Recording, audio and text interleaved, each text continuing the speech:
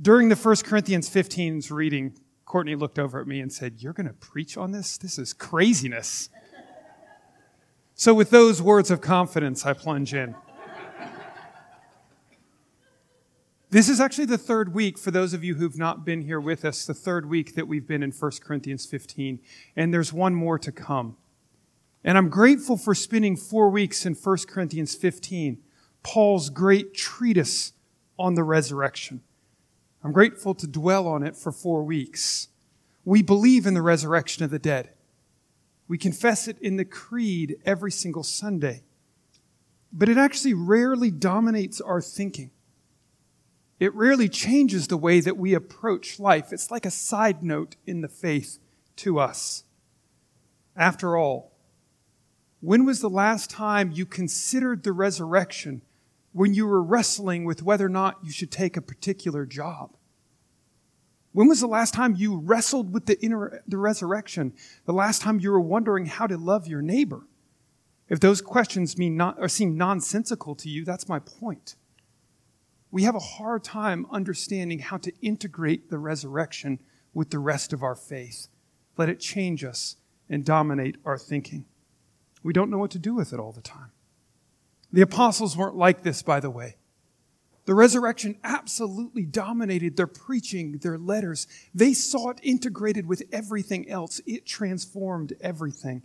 It was central to their understanding of all of the scriptures. It was central to their understanding of life and how to live. And so it's good for us to plunge in and rest in it for 4 weeks.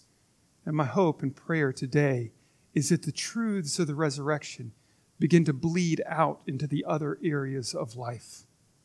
In 1 Corinthians 15, Paul is dealing with a church that was actually actively questioning this doctrine. Is it even true? And he goes to great lengths to prove it, to explain it, to justify it, and to show how it changes everything. He actually, in this chapter, goes so far as to say that if the resurrection is not true, your faith is in vain. If it's not true, you are most of all people to be pitied because you put your hope in a place where there is no hope. But of course, in this chapter, he declares it is true. It's not just a story, it's true. And he says there's more than 500 people who met and talked with the resurrected Jesus. And he goes on a side note to say, and they are still alive. In other words, challenging the church in Corinth, if you doubt it, go talk to the witnesses. Go talk to them. Ask them what they saw. We, of course, don't have the ability to go talk to those 500. We don't have that luxury. But the testimony is no less secure because we can look back at 2,000 years of human history and say, indeed, the resurrection has transformed everything. Billions of lives transformed by the resurrection. The greatest empire in the history of the world undone and flipped over by a group of peasants because of the power of the resurrection. If it's not true, it's the greatest hoax, the most successful hoax that's ever been pulled off. But of course, Paul's declaration is, it is true, and it changes everything. We step in verse 35 to a dispute that he's answering. He's addressing a protest, someone who says, how are the dead raised? With what kind of body do they come? We can hear the mockery, the sneer behind the question. They're asking what? Does a corpse come back to life? It walks out of the grave and it lives again? We can hear the mockery. What about those teeth that I've lost? Paul, will I get those ones back? Will the wrinkles be taken away? Will I still smell? We can hear the mockery behind their question. We can hear them saying, listen, I don't want to live for 500 years in this body, let alone for all of eternity. That's so crude, so unspiritual. We can hear their mockery, their sneers. It's actually highly unlikely that any of y'all have ever actually worried about this question. It's honestly probably never even crossed your mind. We wouldn't think this way. But Paul's answer has so much value for us even if it's a question we've never thought to ask. His answer, my prayer this morning, his answer this morning will challenge us. It'll convict us. It'll correct us. It'll clarify things for us. My ultimate prayer is that his answer to this question would give us hope. Would give us hope. So we begin as he addresses this question.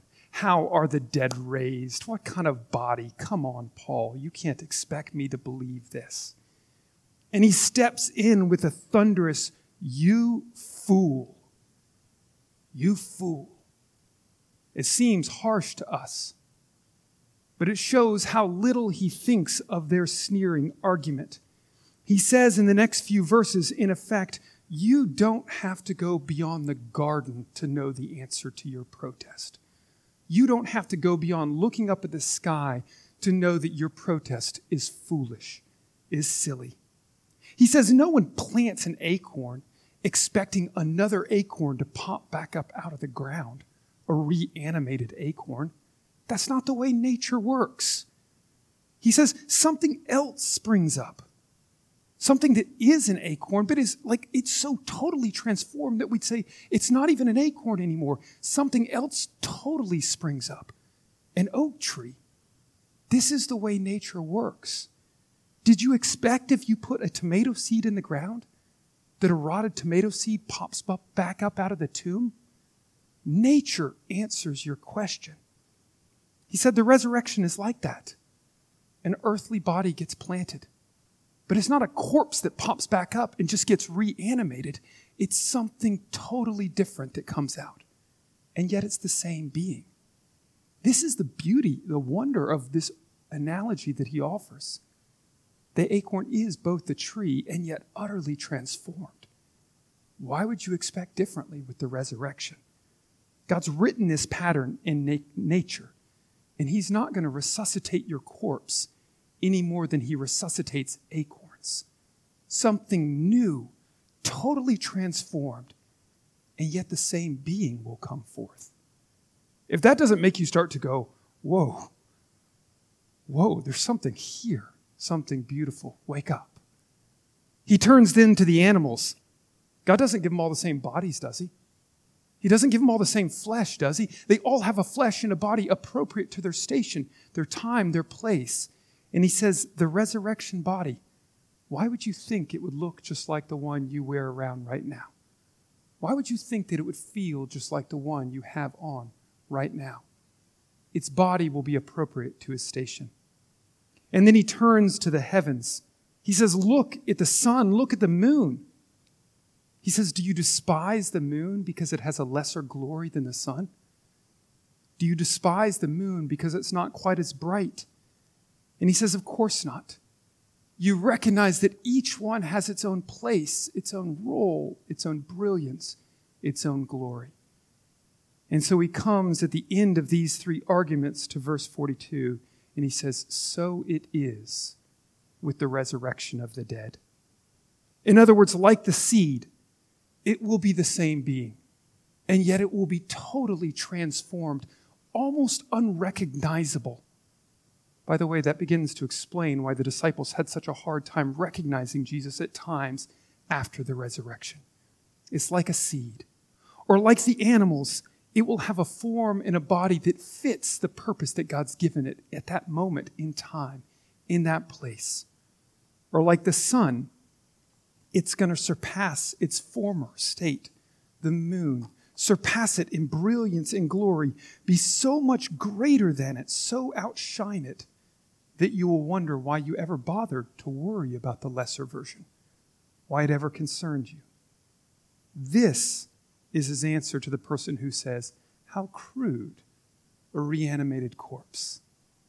He says God's written it into nature. You can see the answer all over the place. Like I said, this is an answer to a question that we've probably never asked.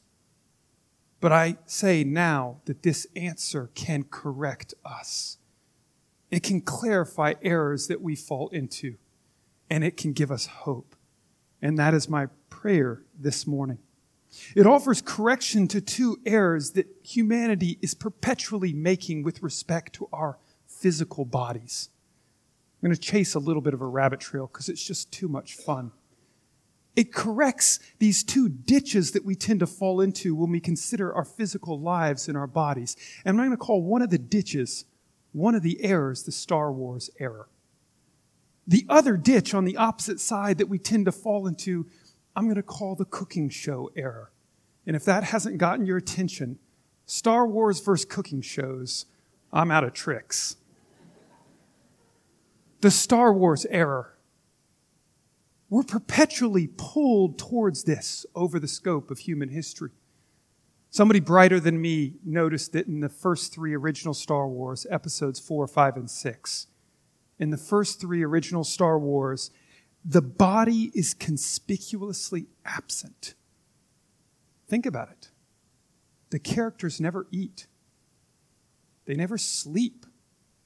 They have no bodily passions. In fact, the way of the Jedi is to get rid of all bodily passions. The clothing is all drab, white, gray, black, brown. There's no color in the series. The only place that you see bodily passion and color is in the non-human species like the Ewoks. Humans live an entirely bodiless existence, or they're supposed to. Even the weapons are bodiless. There's no bullets or steel on the swords. It's just a beam of light. There's no blood when a stormtrooper gets killed. There's no value on the physical life itself. They die left and right, and you're not supposed to grieve. It's a bodiless existence. The body is despised. It's forgotten. It's neglected. On the other hand, you have the ditch that is the cooking show error. And in the cooking show error, and by the way, please don't hear me saying you shouldn't watch Star Wars or cooking shows. I'm just using them as examples. In the cooking show error, the body is everything. Bodily pleasure is all that matters. The taste, the feel, the smell, the sights. The only thing that matters is bodily pleasure. Bodily existence is everything. These are the two errors that humanity is tempted towards. The body means nothing. Neglect it, despise it, reject it. Or the body means everything. Devote all of yourself to it. You could see those same errors in a university professor. Mind in the clouds, thinking about ideas. The only thing that matters is the life of the mind. Completely forgetful, unaware that he or she is wearing mismatched clothing. Doesn't even notice what the food is at lunch because he or she is so consumed by the thoughts going on. The life of the mind is everything and the body forgotten. Compare this to the NFL athlete or the model, where the perfection of the body, either in power or beauty, is everything. Perhaps never even thought a thought in their life. One for whom the body is forgotten because of the life of the mind is everything. And the other for whom the body is everything. Everything. You can see this, and I hope you begin to understand it. We have these two extremes. A temptation to either neglect or to despise our bodily existence, or to think that this, what I feel, what I experience in this body is all that matters. We could spiritualize those two errors. Spiritualize the error where the body is nothing. The hermit in the cave, rejecting all of human society. The only thing that matters is cultivating a perfect presence of the Lord, forgetting the needs of those around. Taking the body is nothing to the extreme. On the other side, in the other ditch, you can see the social activist Christian. The only thing that matters is meeting the needs of the poor, giving them food. We're drawn to these two errors, one or the other. By the way, if you wonder where our society is, we lurch much closer to the error that is the body is everything. That what I experience in this body is the only thing that matters. We lurch closer to that in our society. But different times and different places, we've swung back and forth. This passage does not let us live in either one of those ditches. It doesn't let us live in either one of those positions. If I can sort of take Paul's analogies and use them, it's like he's saying you cannot despise the seed because that's what the plant is going to grow from. You can't despise and neglect the body. But he's also saying you should not pretend like the seed is the plant. A new thing will come that is greater than the thing before. In other words, We should not think that our bodily needs are the most important thing, but neither should we act like they don't matter and neglect them. Our bodies and even their needs matter to God because He created them, but they aren't the most important thing because they will be transformed in the resurrection. The earthly body has its glory, its value. It's like the moon, but it will be outshone by the sun, which has much greater glory. If y'all wondered why I chased that rabbit trail that far, it wasn't just so that I could bring up Star Wars. The application points of what Paul is describing are absolutely astounding. Meeting the physical needs of my neighbor without seeking to unite them to Christ is like preserving the seeds that I would put in my garden, yet never planting them. And everyone would say, what's the point? And yet, trying to evangelize them while ignoring their physical needs is like letting the seeds rot and then wondering why they don't bear fruit when I plant them in the garden. You see how it goes? We don't get to live in either error where we reject the body or we worship the body. This runs through so many places in our lives, and this is what I mean by letting the resurrection transform everything. What if we approached physical health like this? You don't get to neglect the seed, but you also don't get to believe it's the only thing that matters. What if this is how we approach taking care of the earth God created? You don't get to neglect it, but you also don't get to worship it and think it's the only thing that matters. You see all the application points, all the places where what Paul is describing changes how we think. This is what I meant at the beginning by the fact that for the apostles, the resurrection changed everything. How you approach your neighbor, how you plant a garden, how you choose a job, it changes everything. Another correction that this passage offers, one that perhaps cuts a little bit closer to home. And by the way, this is the one personally that I was wrestling with this week. One that cuts deep in our hearts is the correction that it offers when we realize that it's pretty easy to forget the resurrection in our prayer lives. Let me explain. If you can imagine two baskets, imagine a basket that's called this life. Imagine a basket that's called the resurrection life. Which basket are your eggs placed in? Which one bears all the weight? Which one is the place where you hope for all the fulfillment to come? We are constantly immersed in the experience of the this life basket. And it makes sense that we would long for this to be the place where all fulfillment comes true. We slip into the sense that every prayer needs to be answered in this life, in the here and now. It's an effective denial, and at least a forgetting of the resurrection. It gives rise to distorted versions of the gospel. If you've ever felt the sense, if God really loved me, He would answer this prayer. You know what I'm talking about.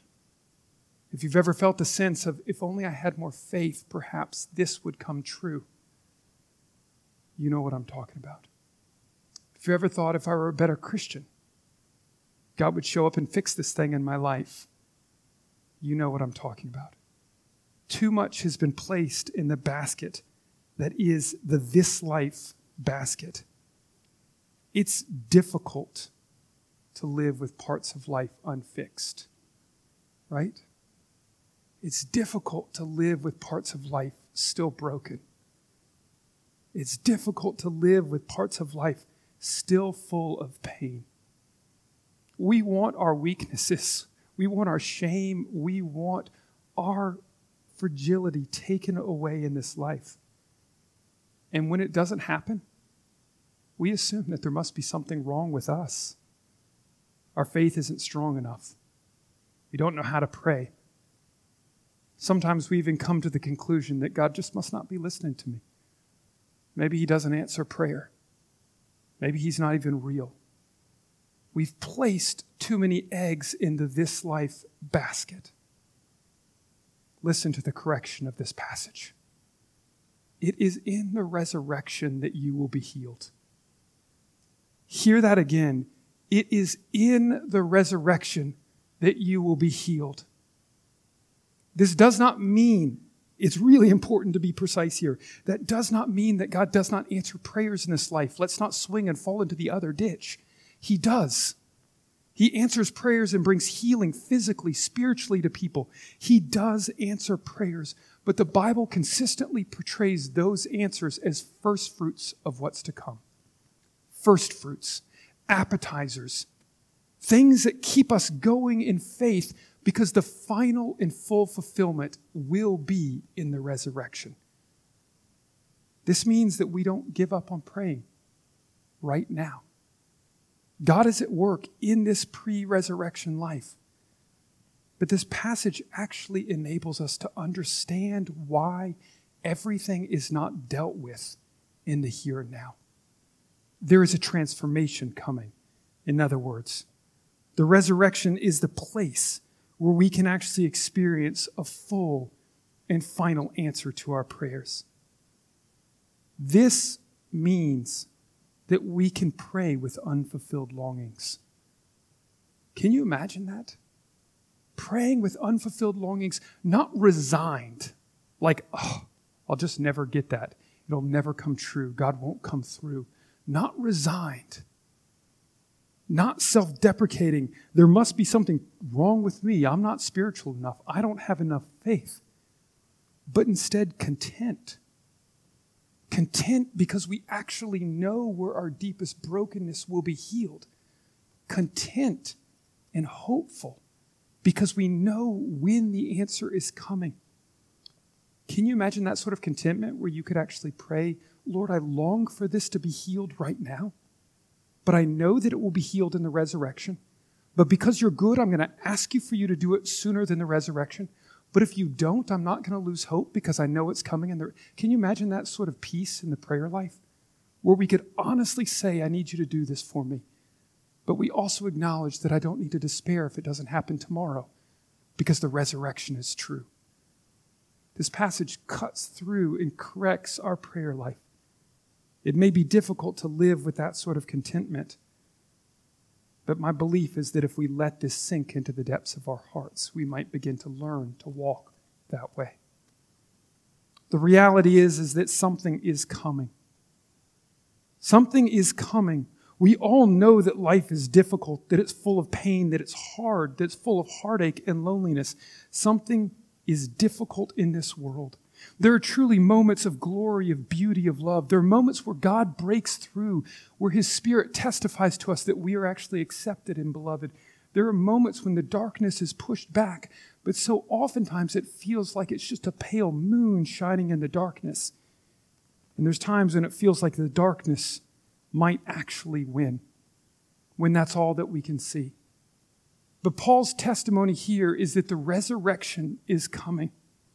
The pale light of the moon will give way to the glorious blaze of the sun. The resurrection is coming. There is a glorious life, one that is both the same as the life that you have now. You will not become a different person, but will be so totally transformed that you almost won't recognize it. That glorious life is actually offered to you. We can't imagine what it would look like. We can't imagine it any more than a person that if you gave them an acorn they'd never seen an oak tree could imagine what the acorn might become. We can't imagine it. But this is the promise, that what you will be,